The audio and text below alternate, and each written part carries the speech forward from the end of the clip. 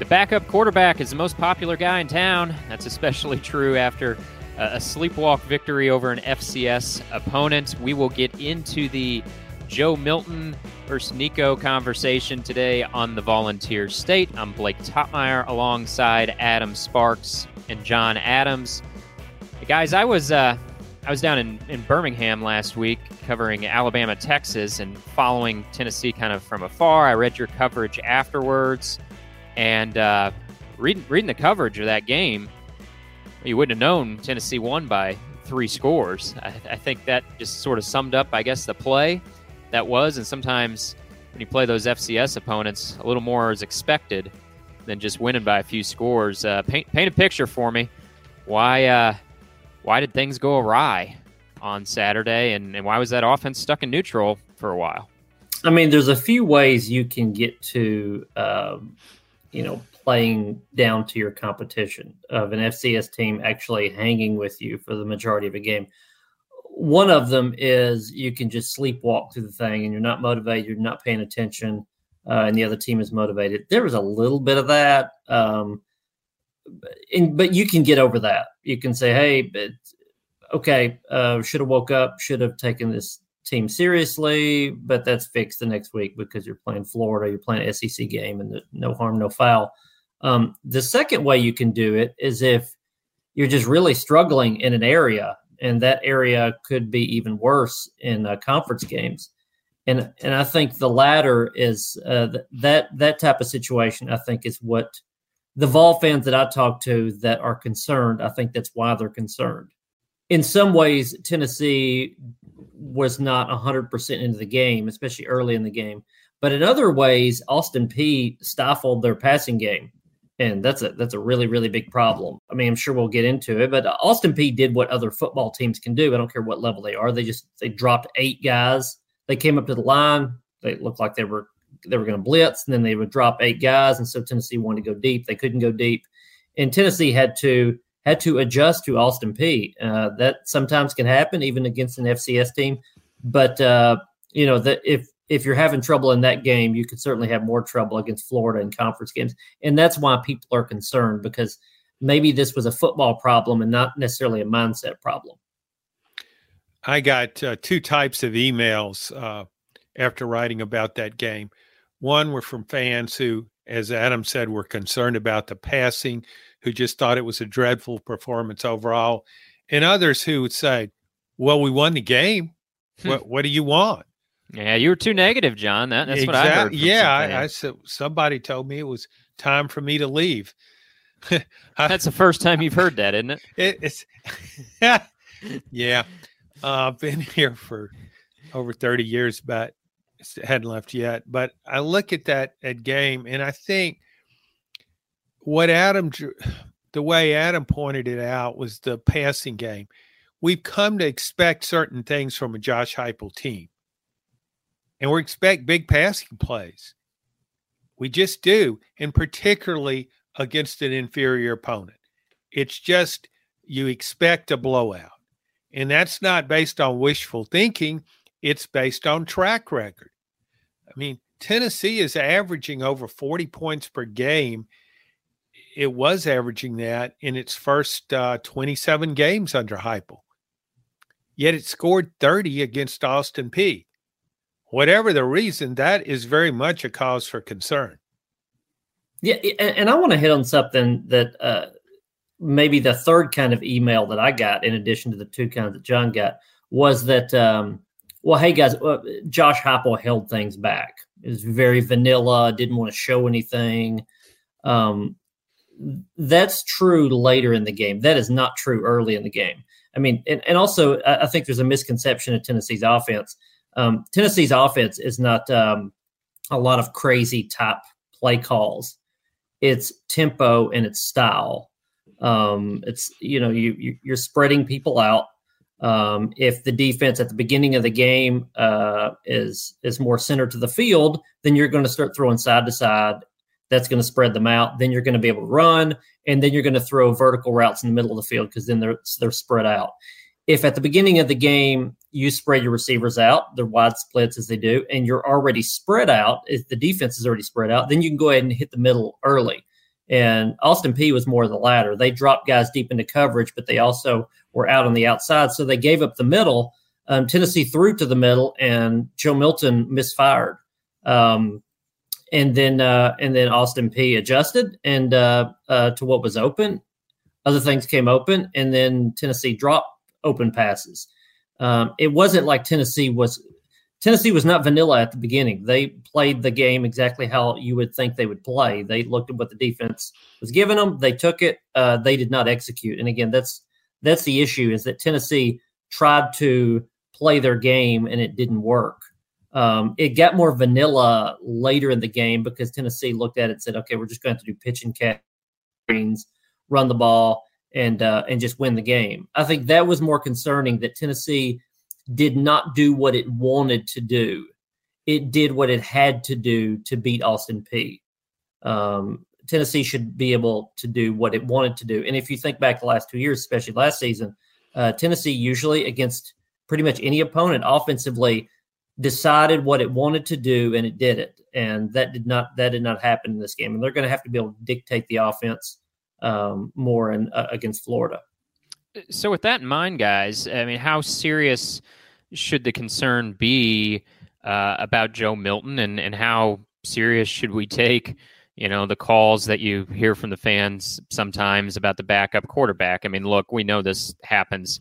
We knew it would happen. At the first sign of trouble, the first incompletion, you'd hear whispers of Nico, and by the third incompletion, you'd hear it in conversational tones, and as they continue to pile up, you might finally start hearing chants of it, right? I mean, that's life as a starting quarterback in this conference at Tennessee. At the first sign of struggle, especially when there's a 5-star freshman waiting in the wings, there's going to be scrutiny. And this was not the good Joe Milton on Saturday against Austin Peay. Really struggled to hit in the first half. I know some drop passes factored in, and then as you said, Adam, maybe they did kind of hold back by necessity throughout the second half and went into like quick stuff, screen mode, right, to just get out of there and get the W. So is this a lingering concern? Should it be about Milton? To what extent? And how serious should we engage with the idea of Nico, some point down the line? It's not going to happen this week, but if Milton struggles from the first half Saturday persist, how serious do we have to take the Nico idea? Yeah, I mean, it could come into play later in the season. I don't think it will, but I think the door is open to that possibility. I said at the beginning of the season it would probably take a couple of SEC losses for Josh Heupel to consider a change. So let's say Tennessee loses to Florida, and then beats UTSA with Joe Milton, and then loses to South Carolina. Okay, then we're talking about a season that's not going to go 10 wins or whatever, like a Tennessee fan would hope it would be, and then you're into sort of resetting the quarterback position, and you're looking to the future maybe, or at least you're giving Nico a chance. Because if you're not going to win SEC games, what's the point of being out there? That's the goal. But it's going to take, I think, a couple of losses like that for them to make the change. The thing with Nico, and again, I get a lot of these emails. There's the Milton defenders, stick with him no matter what, and then there's the there's the hey, I've seen this Joe before. Let's drop him and let's move on to Nico. The latter bunch, I understand the frustration because what Joe did bad, especially early in the game, is what he's done before. He gets juiced up, he overthrows. And you can't afford to do that when a guy is schemed open, you have to hit him, and they're gonna pay for that if Joe Milton can't do that, and then those guys have to catch the ball too, so it goes both ways. I think the thing that maybe frustrates me the most when fans call for Nico, and they've done this in 2 games, by the way. You've heard the chants Nico, Nico. You heard it at the Virginia game, and they were in Neyland again this time. I want to know, and I've asked fans this, what are you using to support the fact that Nico absolutely is a better option than Joe Milton right now? That 5-star rating. That's right. The recruiting service ranking. It's 5-star rating. It's a, I watched his YouTube clips from high school. That pass was awesome that he threw to Ethan Davis in the spring game. He was 2 for 3 against Virginia. And I'm not dogging Nico. I think he's a tremendous talent. I think he's probably going to be really, really good. But I don't understand what you're judging it off of. If you're judging Nico off of whatever you've seen from clips or that he has a 5-star rating, then you have to say Joe Milton is awesome and going to win the Heisman because he threw a ball 85 yards at the Manning camp. These are the same things. You're taking a little snippet of the best thing that he did at a thing that's not an SEC game, and then putting that into an SEC game. There's so much more to playing quarterback than completing the ball from A to B. That's a big part of it. But Joe Milton is better in the other areas than Nico is right now. It's making decisions in their RPO game and the run pass options. Joe Milton is much better than Nico now, which he should be. He's been around a lot longer. Nico's just learning the offense and changing the pass protections. Joe Milton is much better than Nico is. And just running the offense, running the 4-minute offense. And this, a lot of this comes from coaches that talked about this in fall camp, that Nico is learning those sort of things. Just managing the offense, running the ball. Joe Milton is a more effective runner right now than Nico. There's just so many things in the decision-making part of the job that Joe Milton has close to a master's degree in, where Nico is in the 101 class. And I think, Nico could play and maybe close that gap. But I'm not saying Nico is not going to be a great quarterback. I'm just saying, give it time. You're 2-0. Joe Milton's been on campus for 3 years. He has yet to throw an interception. Let's give it time. I guess is my summary. Give it time. Yeah, you're asking fans to be patient, and that's not in the fan handbook. There's no chapter that says be patient. It doesn't exist, and that's universal, not just with Tennessee. Think about Georgia over the last few years. Had all these. It had 2 5-star quarterbacks, some 4-stars.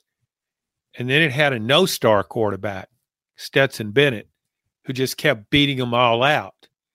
And I bet there was still fans, even as Georgia was winning the national championship, that thought that a 5-star should be starting over Stetson Bennett.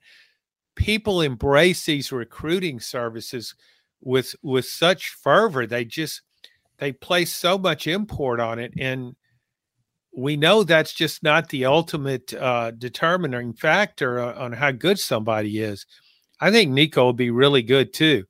I think, however, I wonder, like watching Joe Milton Saturday, it reminded me of the Joe Milton of 2021 against Bowling Green and Pittsburgh before he was injured in the first 2 games of the season.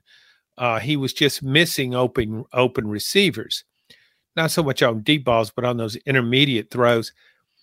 I wonder if he gets a little anxious or hyped up, as Adam said, maybe a little more anxious when he's throwing over the middle, because there is a greater risk with those passes. You're having to read more of the field.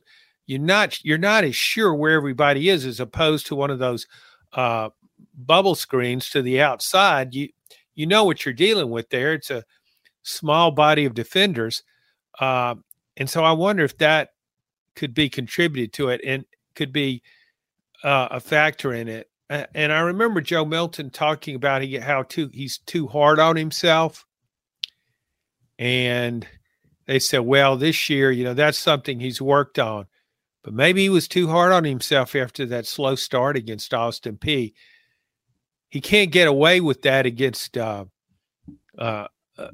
SEC opponents, except Vanderbilt maybe. But I just think I don't think Tennessee has a lot of choice here. I mean, it's pretty much got to hope Joe Milton plays the way they think he can play at a high level, and then develop Nico along the way. Now, after the open date week in October, if Nico's made huge strides and and Milton is struggling, then that might be an issue. But I just don't see how you could do that now. Yeah, I just think any fan that wants the switch from Milton to Nico, you have to gauge the pluses and minuses. If Nico is a better passer in an SEC game, let's make that assumption. I don't think that's necessarily true, but let's make that assumption. Okay, you add that, and then you subtract all the things that I said before. So now Jalen Wright rushing for 100 yards the last two games may not happen because Nico doesn't know what run to check into. Your issues, some with protection in the middle of the line at left guard and center that's been happening, that may be worse because Nico didn't necessarily change the pass protections as well as Joe does. You're not efficient in the 4-minute offense. So a couple of the faster drives, scoring drives that they've had don't run as well as they have with Joe Milton. The RPO game, which some of that was what worked the other day. They had some bubble screens, but they had some RPO stuff where it was short passes that Brew McCoy would catch and run over somebody and go 8 yards. Nico is not necessarily going to bat 1,000 in making those decisions. So you're subtracting those things, when you go to Nico, and maybe you're adding others. Again, that may be the right decision at some point. But I don't really see a reason to rush into that just yet.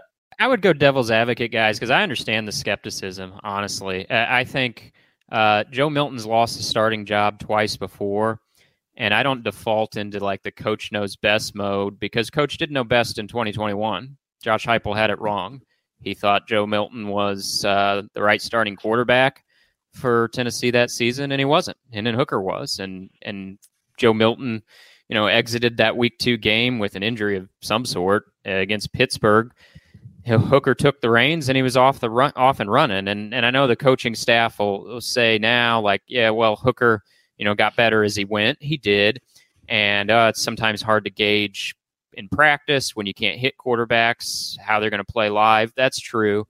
But, I'm not advocating for a quarterback change by any means, but I do think that if Milton's struggles move beyond Austin Peay, I think this idea is going to gain some legitimacy because even though we haven't seen a ton of Nico, it's not like the reports have been bad about him. Everything you hear is that he had a good preseason.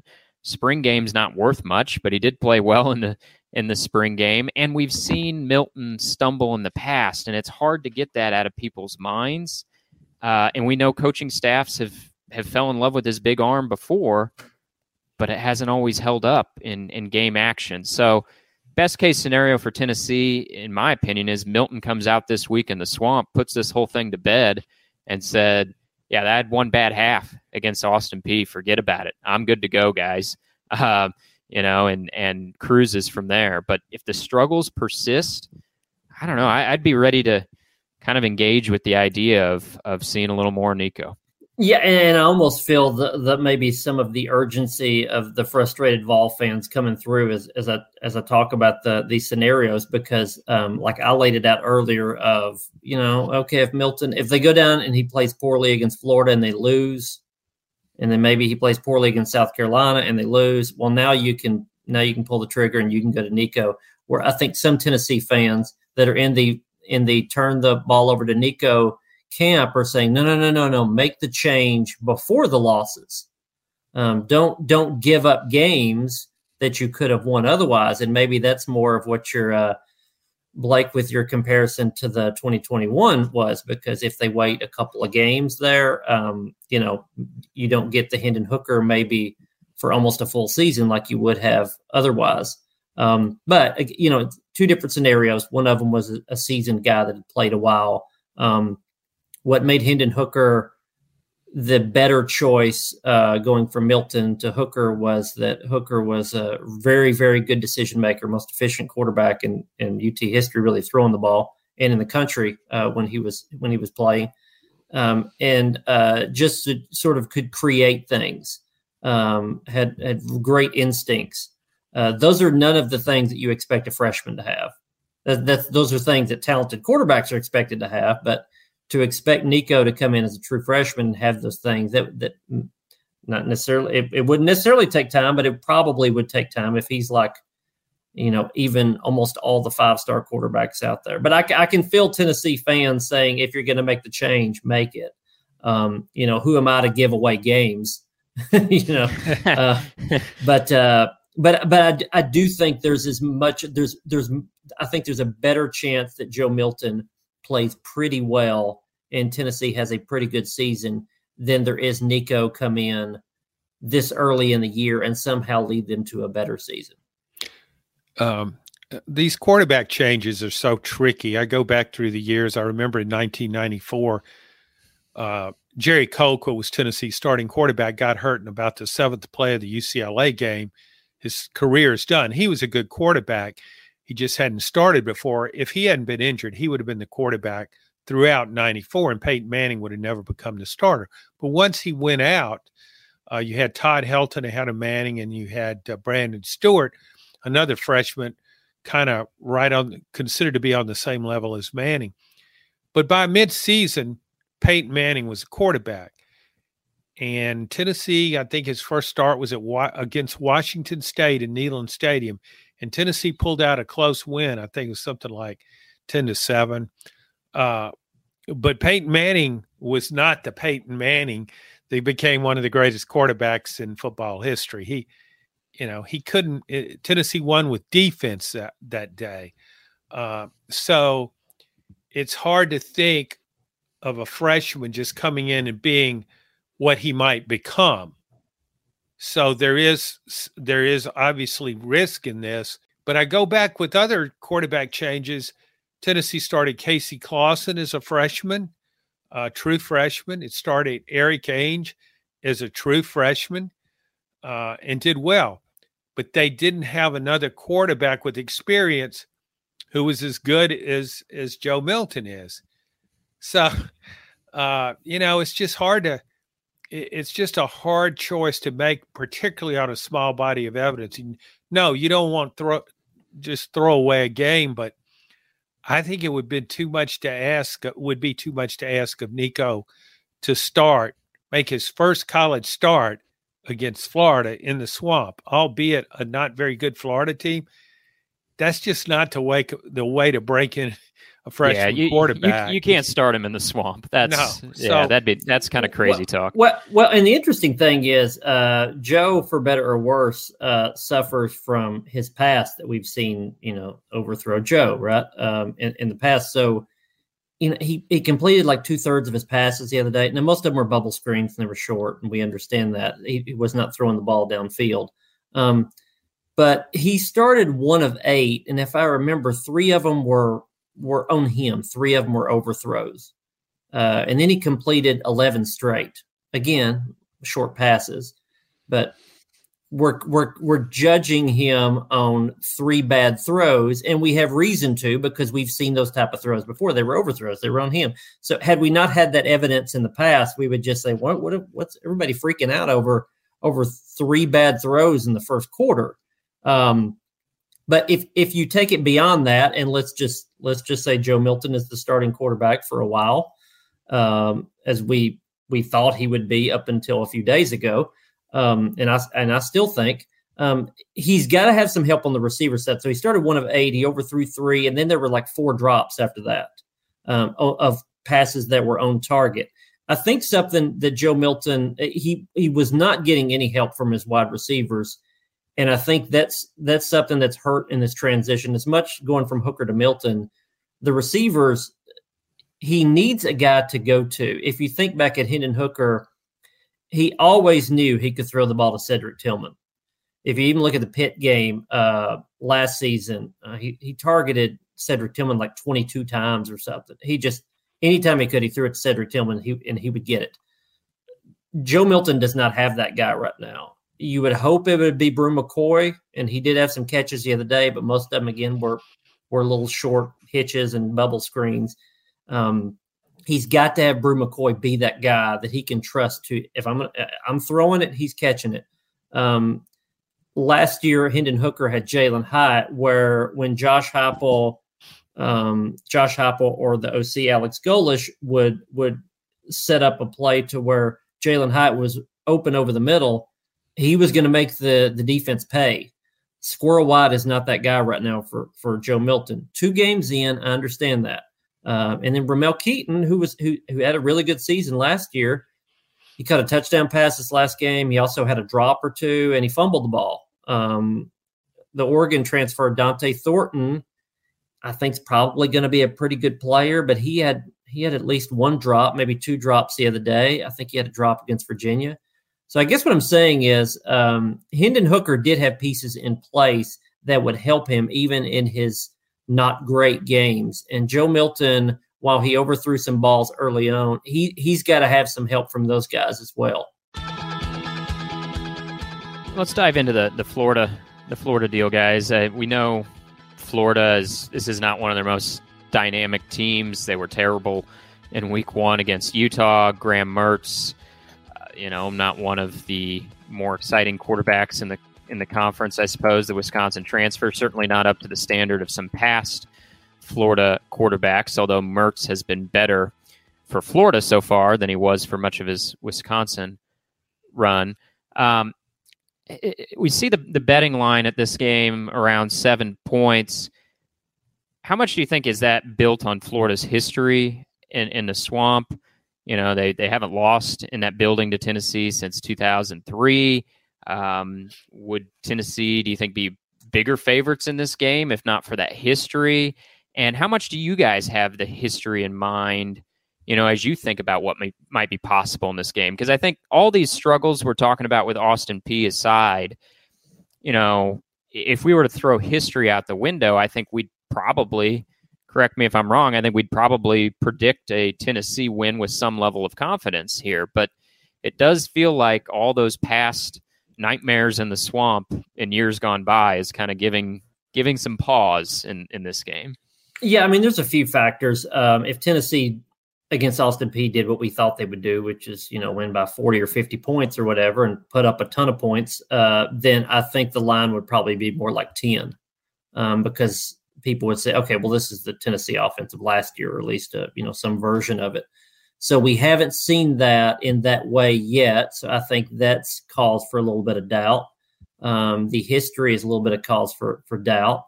And I've said on here a few times just this season that the Swamp, Ben Hill Griffin Stadium is one of those venues where whatever you think the line should be in your mind, it changes about 3 points once you get in there. It's just a place where good teams cannot be as good, and mediocre Florida teams can rise to the occasion. Tennessee has to start well in this game. If they're up against the crowd and they struggle early on, and that passing game is not there, and Tennessee's having to rely on the run game, and it's not really getting things downfield, so now they're having to do the short passing game, and there's just no momentum, and then your confidence lowers. Then they could be in trouble, because that's a tough place to play if you don't have much working for you. They've got to start well, and that's what they did the last 2 years. Tennessee is has been the highest scoring first quarter team in college football the last 2 years. It's 12 points, a little over that a game. I think last year was 10 points a game in the first quarter. 2 years ago, it was over 14 points a game in the first quarter. They've always gotten, at least under Josh Heupel, they've got on people early, and they've pressed the issue regardless of who the opponent is. They did that against Georgia. They did that against Alabama. They always do that. And this year they've scored, 14 points? 10 points. They've scored 10 points in the first quarter against 2 bad teams. That's not going to get it. They have to come out and put some points on the board early on. And if you do that, then suddenly Florida's on their heels. So I think so much of this, how this game goes, is probably going to be dictated by how the first quarter goes. To Adam's point about the Swamp and the factor it can be in a game, I go back to the 1995 game. Tennessee with Peyton Manning was up 30-14. Florida scored 48 straight points. I'd never seen anything like that in a game of top 10 teams. And it was, though, the momentum it was just accelerated by the crowd. It's like they were going hand in hand. The team, the crowd. It was almost like watching a basketball team. Then in 2007, the same thing happened at Tennessee. It was 28-20. Arian Foster fumbled. Florida picked it up and scored. And the next thing you knew, Florida had 59 points. It was 59-20. So the momentum it seems like when Florida gets rolling in the Swamp, and those games have been a while back, but in the past, when that happened, they just kept rolling. But I think one thing worth noting about this in the Swamp, the last time Tennessee had a coaching advantage over Florida was in 2003. Coincidentally, that's the last time it won against Florida in the Swamp. It was Philip Fulmer against Ron Zook. Ron Zook, they couldn't get rid of him fast enough, followed Steve Spurrier. This is the first time since then, to me, that Tennessee has a decided coaching advantage. Yeah, that's a good point, John. And going back to last year, even outside of the Swamp, the question was, could Tennessee erase some of the demons against Florida regardless of venue? And Josh Heupel was able to get that done. Winning in Gainesville, of course, is a little bit of a challenge of a different sort. Yeah, if this comes down to X's and O's, Tennessee wins. If this comes down to Jimmy's and Joe's, so to speak, I like Tennessee's chances pretty well too. If this comes down to intangibles and environment and momentum and all that, that's of those three types of games, that last one is the type that Tennessee could be in trouble because of the venue. And it's such a weird dynamic. If I remember right, this is the first time since 1971 that Tennessee has been ranked and Florida has not. Tennessee, within the program, because of what happened last season and because of this trajectory they've been on under Josh Heupel, there are thoughts of this could be another 9, 10, 11-win season. In the preseason, you heard the team say, we want to win the East. We want to win the SEC East. Got to get to Atlanta. And so there's this goal out there that is a legitimate goal for what they have and what they are coming off from doing last year and winning the Orange Bowl and all that. I don't know what Florida's rallying cry is. I don't think it's to win the East. This is a team that has already lost a game. Now, granted, it was against a very good Utah team. If Tennessee had played Utah, I'm not so sure they would be undefeated right now. So Florida knows they're playing for probably a mid-tier bowl this year, 6, 7, I don't know, maybe 8 wins, whatever. But they're not going to win the East, and so now they're now an underdog at their home stadium, and they are almost they're a September spoiler as much as anything. Tennessee, you think you're a team now, you think you're back. Well, you can't win in the Swamp.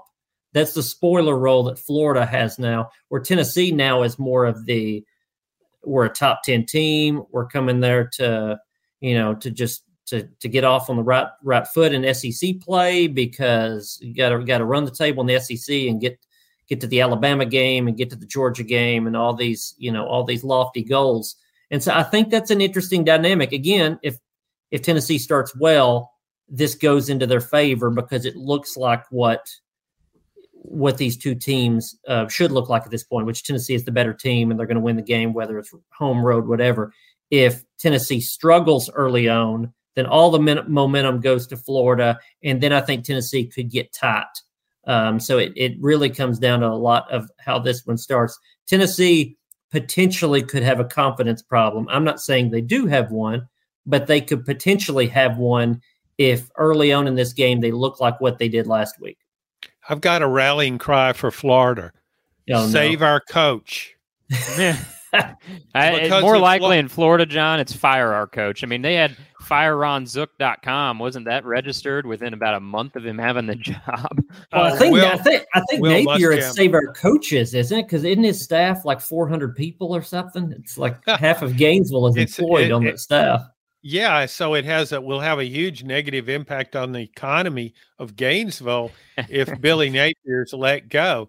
But if he starts out his Gator tenure at 7-9 with a couple of embarrassing losses, Vanderbilt, by the way, along the course of that, then he's got to catch a lot of heat. So that should be Florida's rallying cry. Last thing before we go, guys, John and I talked about this a little bit over on our SEC Football Unfiltered podcast, but wanted to get your guys' opinion on the rivalry in general here. We know the SEC is going to 16 teams next year. Divisions are going away.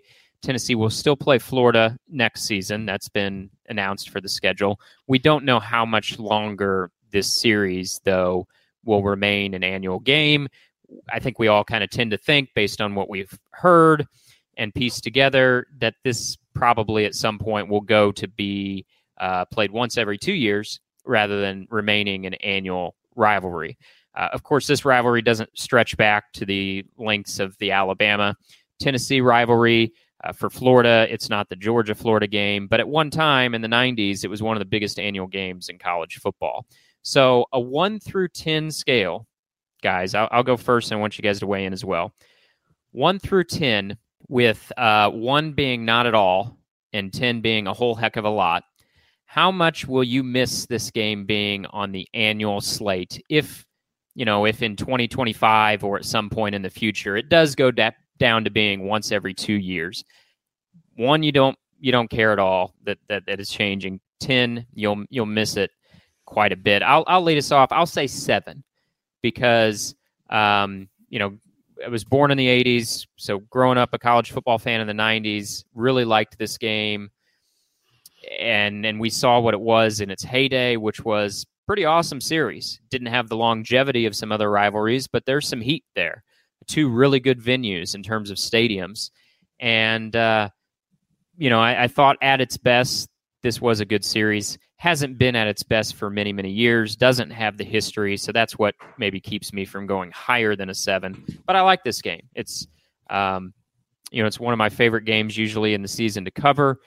Even when the teams aren't great, I kind of look forward to this game. So I'll go 7 on my how much will I miss it meter.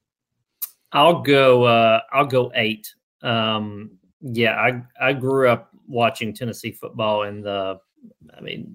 my whole life, but primarily the 90s, and that's when this thing was going. And for a certain generation and a certain age fan, this is still going almost as well as it was back then. It may not seem that way, and I understand that. Certainly the younger generation would not understand that.